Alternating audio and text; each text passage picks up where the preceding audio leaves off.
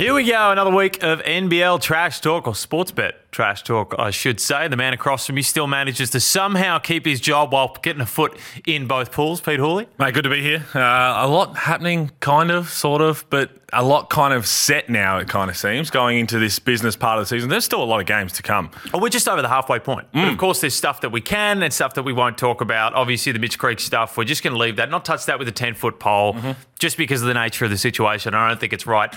You or me, neither of us have any sort of legal backing, but it seems like there's a lot of that stuff at play, levels above what people have been commenting on. 100%. Wouldn't have a clue what's going on until the releases you see, so can't tell much about it. Well, you know what? I thought we were going to get through another week of the NBL without the Sydney Kings making a fool of themselves. Oh, no. But it appears that is not the case. Once again, the Sydney Kings are the centre of a complaint. Now, there's two schools of thought here, and I'm playing both sides of this one. Okay. Feeling a bit like Pete, sitting on the fence, playing both sides. Yep. On one hand, the Perth Wildcats, Adam Ford's press conference, of course, violently complaining about the refs, almost as if to blame them for the loss when you leave Bryce Cotton open for 3 threes late down the stretch. Now, the refereeing, the officiating, which was bad, but it's been bad both ways and it's been bad all season across all games. The NBL officiating is poor. We can all agree on that. But it did not cost the Sydney Kings the game to the point where their official social media accounts are blaming the refs, and they're blaming the refs in the press conference. So that's my piece on that one. It was not the refs' fault. And you know what? You go over to the jungle and people are talking about these foul differentials and all that sort of stuff. Perth usually smack teams over there, or they're in the position where teams have to foul late game. Perth are just a very good basketball team. Yeah, people need to find some sort of excuse to why teams are losing. The Kings, for that matter, I can't take it as serious. If this was someone else, another club talking about this, maybe I could give it a little bit more credit.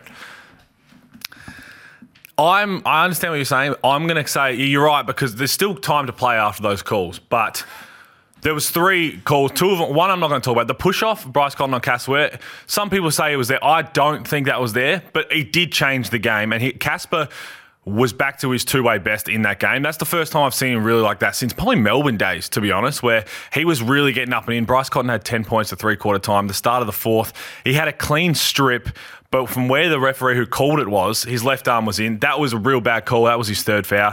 Push-off. I'm not going to touch the one. I wouldn't have called that. Bryce does that. There was also a shocking rebounding foul that was called on Perth. Correct. On the other end. It was just poor officiating. But then, full stop. And then the block call was, that's just a really, really bad call. And I think that is the anticipation of what's happening. And you probably thought, oh, Casper's not going to get high enough to block Bryce. But what it did do was it changed the way the Kings had to finish the game. And as you said, there was still plenty of time left. Plenty of time left. It took Casper, who was doing really well on Bryce, and then put DD. And there's a big difference because what it was, Casper was all up and in Bryce Cotton, telling him where to go, forcing him where to go. DD took a step back and let Bryce say, well, you dictate, I'm going to be there when you're ready to go.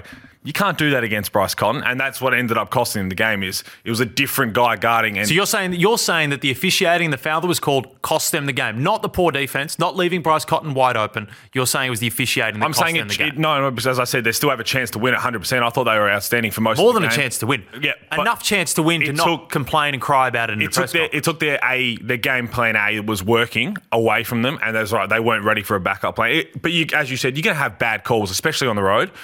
It was 2 back-to-back ones, which really hurt Casper. I find it rich coming from the Kings because probably the angriest I've ever got on this podcast was in the semi-final series last year. Yep. And it just happened to be this game was, I wish it wasn't against United for the sake of the argument, but it was against United. The Sydney Kings home game to get into the grand final. I was almost to the point of saying that game was rigged. It was that bad. It was bad. The officiating was so bad to gift the Sydney Kings a grand final shot against Perth, which of course they later on blew on their own accord.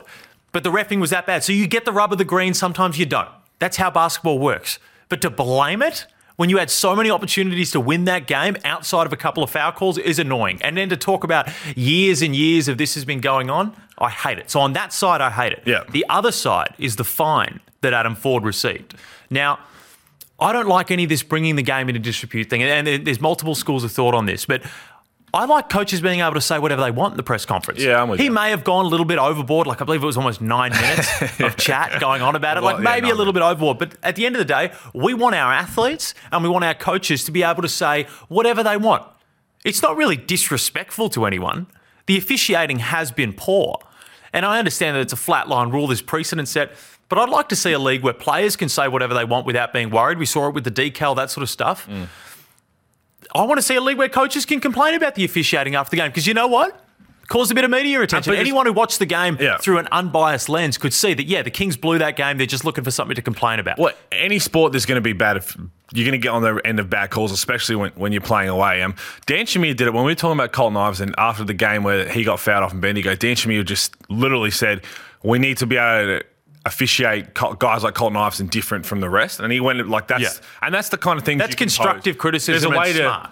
That's a smart way to go about it. But I still reckon you should be able to say whatever in a post-game press conference. Well, I'm with Twitter and all this sort of stuff, social media is a bit different because you're out of the official bounds. But when we talk about an emotional end-of-game reaction... The word you said there is the emotions are going to be running high. So there's no doubt that Adam Ford after that game was fuming because he was still holding on to those calls when the game was finished. So then he went in there all hyped up, ready to go. Which is why I have no issue. Because you know what? Would I have gone in there and spoke like that? No, but I don't have any emotional investment in a Sydney Kings versus Perth Wildcats game. He's the head coach of this team, a team that needs to win games. Of course he's going to have an emotional reaction. If his beef is with the refs, I don't agree, but so be it. He should be able to say that, so I don't agree with the fine. I'm waiting to see if you get like triple teams in NBL 1 and your emotions are high on a Tuesday coming in, I want to hear it. Oh, I'll get text. I'm the worst with refs as well. You may I'm terrible with refs. You may lead the league in most texts. Oh, I get texts all the time. I yell back at the officials and I know that I shouldn't, and most of the time I'm wrong. You look back on the film and I've clearly fouled a guy. But that's the emotion of the game. And I feel like sometimes we lose that. And I feel like that was lost in the Kings one. But then again, sort of the culture of the Kings, what it's become, there's always, it's some other reason as to why there was a loss. Well, it's never just, Bryce Cotton just went all Bryce Cotton at the end. I don't care if he had 10 points up until 2 minutes to go.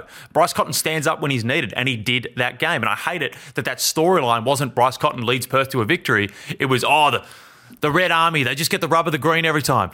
The number one cultural team in the NBL in Australian sport.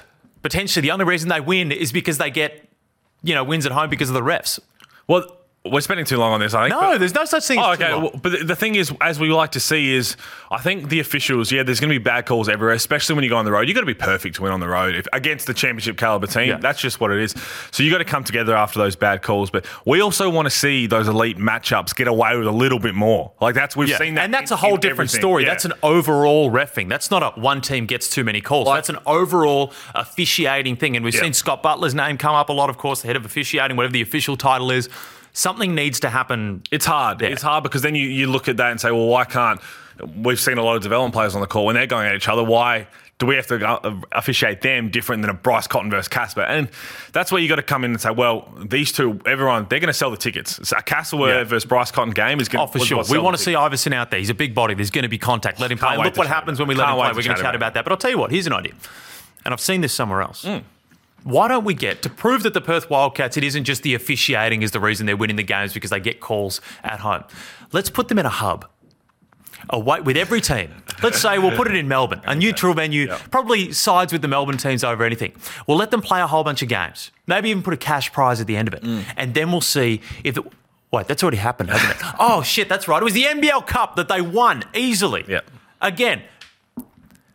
It's just people looking for excuses. The bottom line is... The Warriors. People used to come at the Warriors whenever they won. People come at great teams for issues. They try to find any reason as to why they're not as good as that team. And the Sydney Kings want to be the Perth Wildcats so bad. They want to have that success. They want to have those crowds, the cultures. And that being said, the Kings have been doing a very good job with the crowds considering they're coming up against the NRL at the same time. So the Kings, fantastic job with the crowds. But, geez, creating a bad name for yourself with all this post. The bottom line is Perth Wildcats, when it's crunched, they just never get rattled. So bad calls or whatever, they just come together. You're right. When you make excuses after games, that's where you lose that. So when you're always the social media account saying, the refs retweeting bad calls, it all adds into the culture because if it's acceptable there, it's acceptable for a guy to lose his focus and just start yelling at the refs. At the end of the game, it's contagious. Yeah. I get you.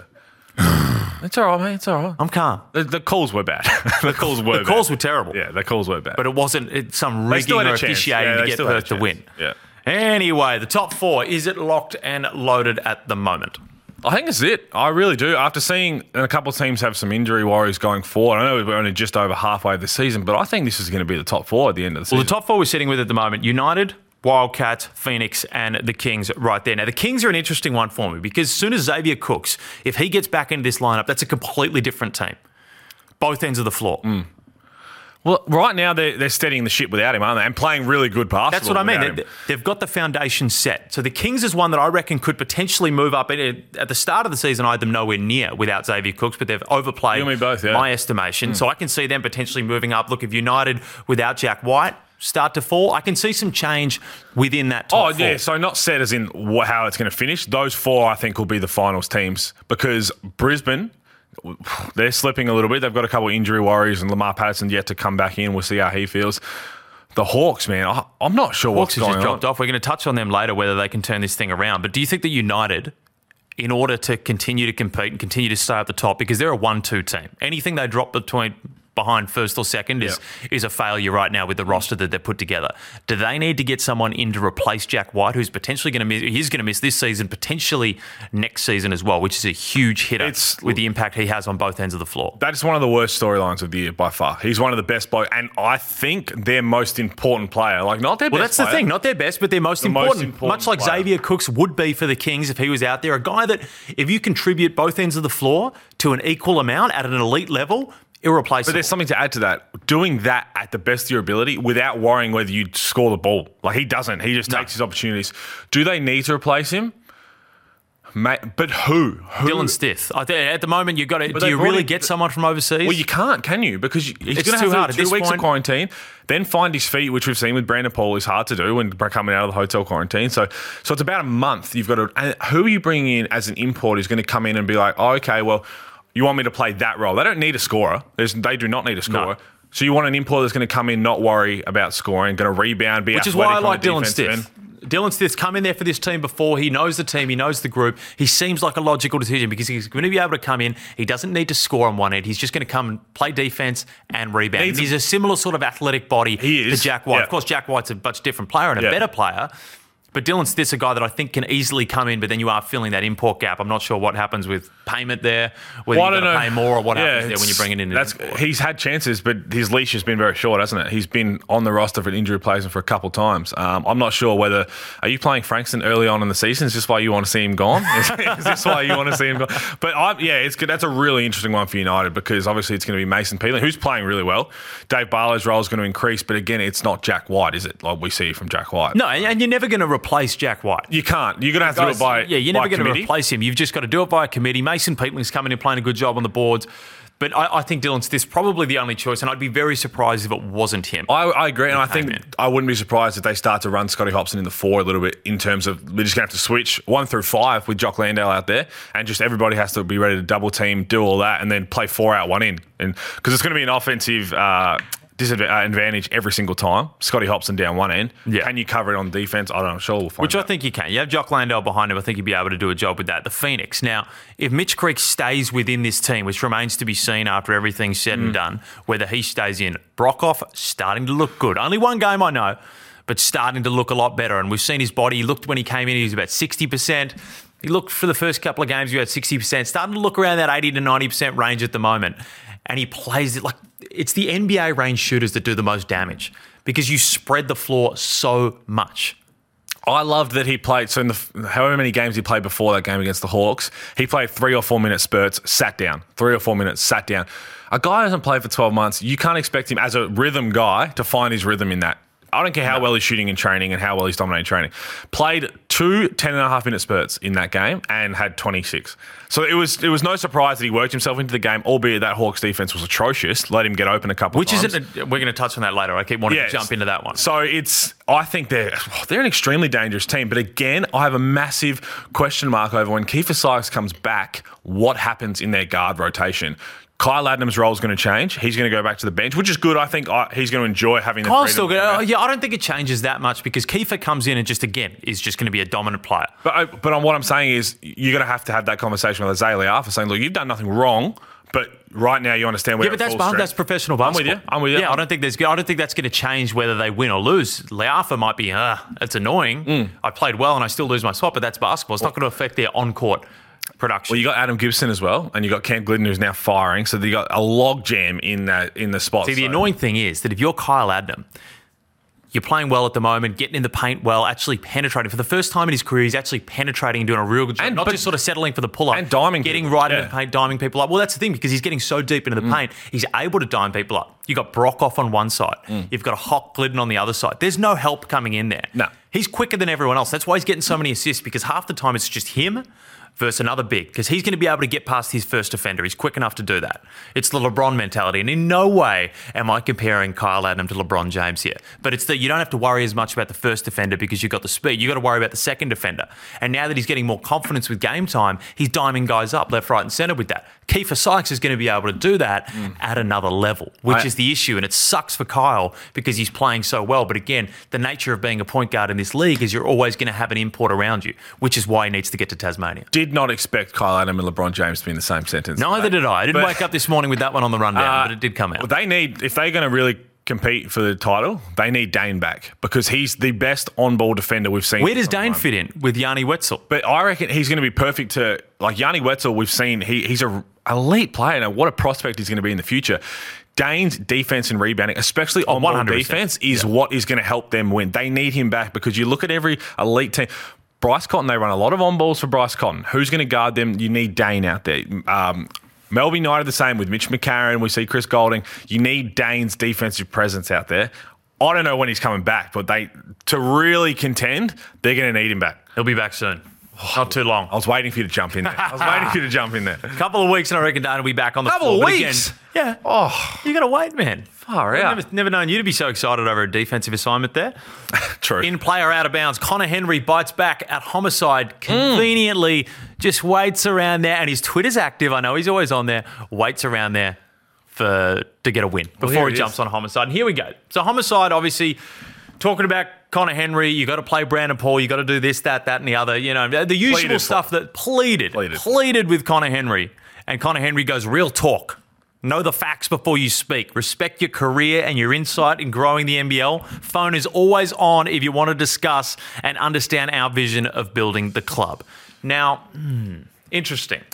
The old bite back on Twitter from a coach. And the first thing, before we get into this, I love the fact that Connor Henry has the most boomer display picture of all time with the double-handed selfie at practice. The double-handed selfie is the ultimate boomer Nokia 310 type style. I don't even think there were cameras on Nokia 310. No, there were. If you got the upgraded model, there was. Oh, really? Yeah. The later model. Didn't have the upgraded model, had the snake phone. But what do you think of that? Now, I'm again torn in between on this one. I love, because I want coaches to be able to say what they want and that sort of stuff. I love the engagement, but waiting before a win to do it, doing it on Twitter, It's a bit like, and I know I told you this, the movie Step Up, when the young kid picks up a rock to throw at a car, but he waits till the car turns the corner and throws the rock at him and everyone gives him stick for it. It's a bit like that because, well, first off, I think everybody, it wasn't just Corey who had that comment. Everybody wanted to Everyone. That was the narrative. So I love that he said that he's open to talk about it, but I think all the fans deserve to know that as well. Then what is this behind the scenes sort of stuff?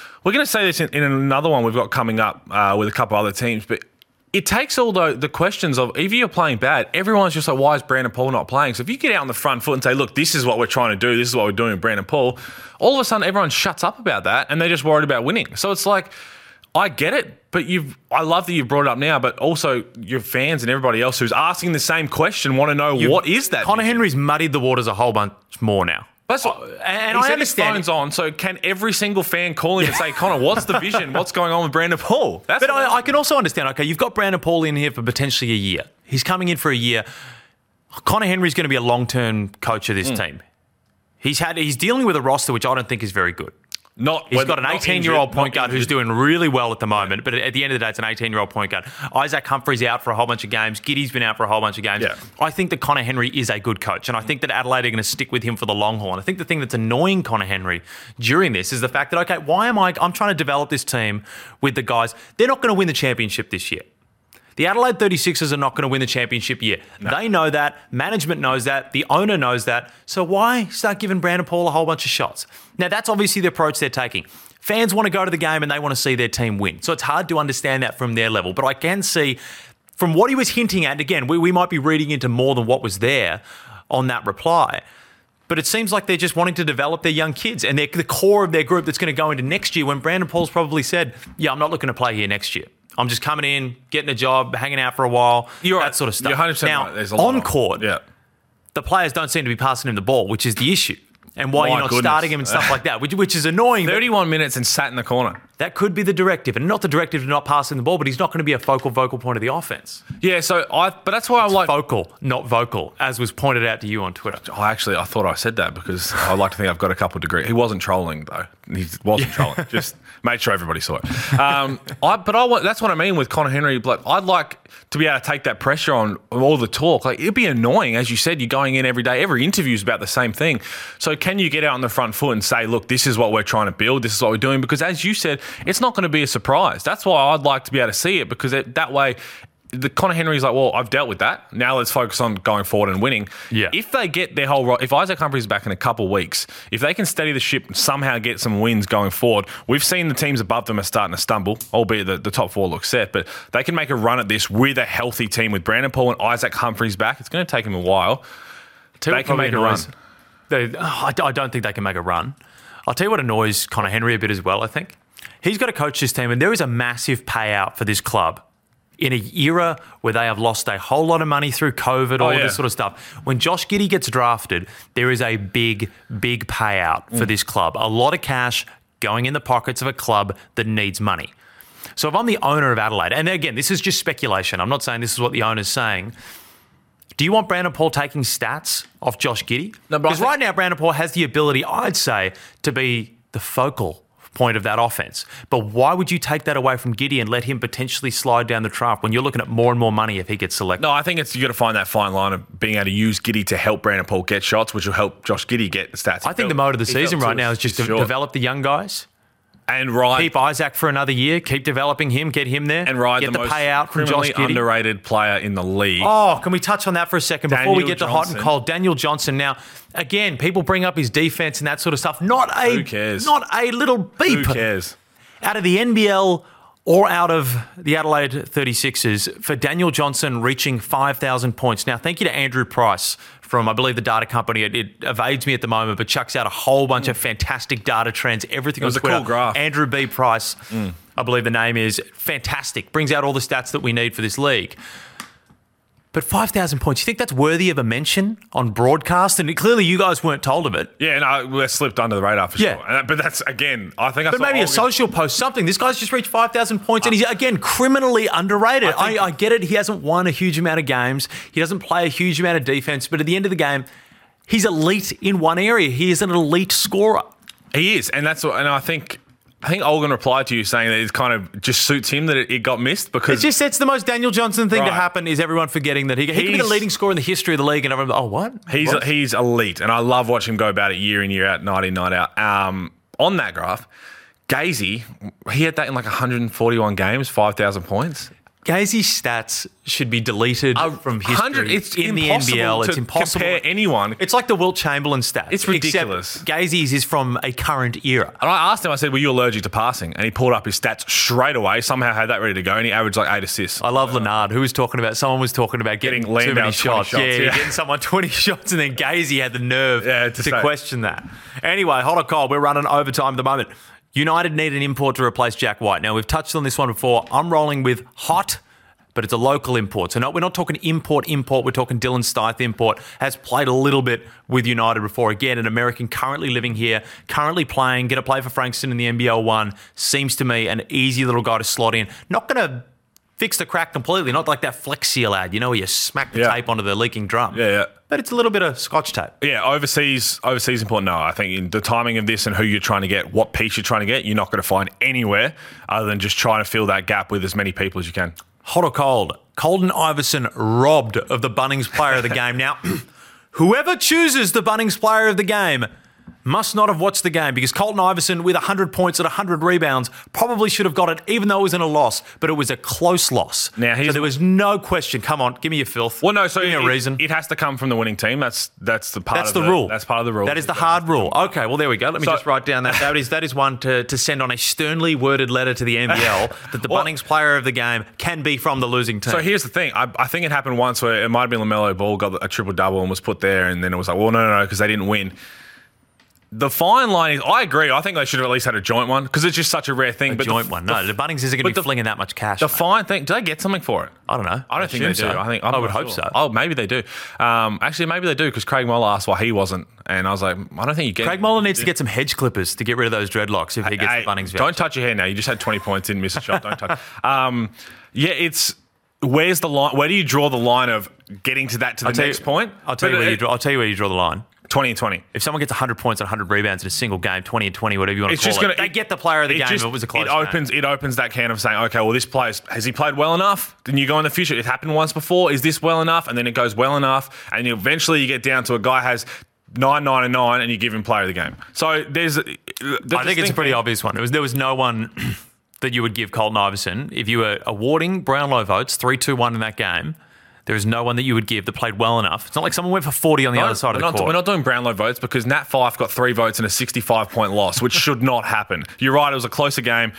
I hear you. Hot or cold, Will McDowell-White's debut was underwhelming for New Zealand. Yeah, it was. There's no doubt about it. Oh, nice. Okay, on to the next one. But again, he's a ball-dominant guy. He's not going to run off screens. Am I right in saying he just came out of quarantine? Yeah. Yeah. And you're going to say it was underwhelming. But the guy's just come out of 14 days quarantine, Pete, and you're going to come at him so aggressively. No, you asked if it was, but that's exactly the reason why I don't think it was underwhelming. I didn't expect anything from him. Ryan Broekhoff came into this league and had about 3 points in his first game. Exactly. It wasn't underwhelming. It was expected after hotel quarantine. I don't know where he's going to fit into the team. You got ball-dominant guards in the Webster brothers. He's not going to be Ryan Broekhoff running off screens, and I want to see a team that's not going to make the finals. I'd love to see. Try and see what you can get out of him. He looks significantly older in the face now since we've more last matured, seen him. but that's what he looks more mature. I like to see maybe Ty Webster run the 2 when Corey's off and put the ball in McDowell White's hands. Something's going to have to change with that team. Well, we want to. Everybody's wanted to see what Will McDowell White's made of. Him playing the 2 or 3, running off screens. I like what I saw. Even though it was minimal stats, minimal impact, but considering Webster and the Webster brothers with the ball in their hands so much, I thought he was composed. I thought he was good. I think you can see when a player is good and they know the game. Yeah, but that's why, and I'm like, what's the next step? That's what I'm trying to find out. Is what I want to see him thrive, and we all want to see what he's been hyped up to be. Where will he fit in this group? That's up for Dan Schmidt. By the way, love Dan Schmidt. He's got the best timeouts. Something about his accent. Can we get a name on his assistant coach? I've never actually looked into it. You know, the guy that we never hear anything about, but he's always yelling and screaming. I butcher it every time. I never actually know who this guy is. Daisy and Liam Santamaria, it rolls off their tongue. I'll butcher it. I'll butcher it. Vic Law's injury is worse than it's being made out to be. Now, this is one again where we've had these issues before where, like, I know Brisbane, we've had these issues quite a bit. Yeah. We even had the issues with Brisbane, someone in the Brisbane camp saying that what's his name over in the NBA at the moment from Brisbane? Young fella, big guy. Will Magnay. Jeez, I was thinking, who? Yeah, I was like, who's that? Will Magnay. Yeah. When they said, someone in the Brisbane camp had said the Will Magnay had been called up to the NBA when he wasn't. Yeah. So there's clearly some leaks in the wrong areas in that Brisbane Bullets camp. But the ones that we need to know is the injuries and what's happening. But again, when Hodgson was out, no one knew. Even the broadcast didn't know until right before. We thought he was going to play. And then we found out in the third quarter that he wasn't playing. And Vic Law, what's going on here? Well, they said that he was injured, but then Jason Kadee said in his pre-game interview that it's a bit worse than they imagined. It doesn't look very good coming in the next coming weeks. But again, you talk about, everyone's talking now about, well, are the Bullets in trouble without Vic Law going forward? Yes, they are. But if you're not going to be able to, you come in front that and say, this is what's going on straight away. Same with Matt Hodgson. They lost that game to the Breakers. We found out in the third quarter Matt Hodgson did his calf. So it's like, it stops people making unnecessary comments when they know what's going on. Same with the Conor Henry. If you front it up, I know they don't like to do it, but I interviewed someone in the NBL Cup. I'm not going to name what team or player. And try to guess it. Did their ankle, and I was like, oh, okay, is he all good? Like, yep, he'll be good in the second half. So I went back, reported, I was like, yep, he'll be good in the second half. Walked out with ice on his ankle. Now, how does that look for me and the club? But then that's this sort of thing at the NBL clubs against the media But it's not. It protects you in terms of the unneeded comments saying, "Why isn't he playing?" Like, terrible coach, you're not playing it. Well, that's the other part. He's hurt, so that's why I'm not playing him. But tell us. Finally, bit of NBA action. RJ Hampton getting a tribute video from the Nuggets. Look, I was about to say I get it. I don't get it. Cold. Why? The coldest thing I've ever seen. He had 2 elite dunks. But why? The tribute videos are saved for the Kobes, the Mellos, someone who's, and even if it's like a Batum at Paul, Gary Harris. Gary Harris, someone that's been there for a while. Yep. They've had an impact. They've had a connection with the fans. And this is no knock on RJ Hampton at all. this is stuff out of his control. But a tribute video? There's got to be after how many games? There's got to be a minimum years, I think, seasons played or games played. There's got to be a minimum. The effect. Tribute videos. James Harden got one from Houston. Even though it wasn't the best stay in Houston, he still earned it because he was there for so long. And you watch it, they go out there and there's tears. It's an emotional thing, I can imagine, because when you get traded or when you ask to leave, there's a lot of furor and anger that you're leaving, but that subsides with time. And the tribute video has always felt like it's been in with KD and OKC. He was getting called a cupcake, blah, blah, blah. You know what? The tribute video came out. The crowd was cheering. That's the moment where you can actually say your goodbye. Don't muddy the waters and give one to RJ Hampton. Would I be right in saying a minimum of 400 games for a team? You play 82 games a season. So I'd say 4 seasons. 400 games you need to play. Minimum Unless of you have 400. a massive impact in those games or off the court. Unless you got like Brandon Roy style injuries and stuff like that where you're That's missing different. Greg That's Oden. different. That's one anomaly. But it has to, I reckon, minimum 4 years. 400 games is more than 4 years. 5 years. 5 years, you have to have some sort of impact. You're on the money. I'm going to go ahead after this and schedule my sternly worded email about the officiating Handwriter, they hit more. the Bunnings Warehouse. Can you handwrite? Player of the game. No, I can't. Have a look at that. Try to read my handwriting there. That's exactly what I Absolutely asked. no chance. Anyway, thanks for tuning in this one. Hopefully, we got some good news stories coming out next week. We'll see you next week. Gamble responsibly.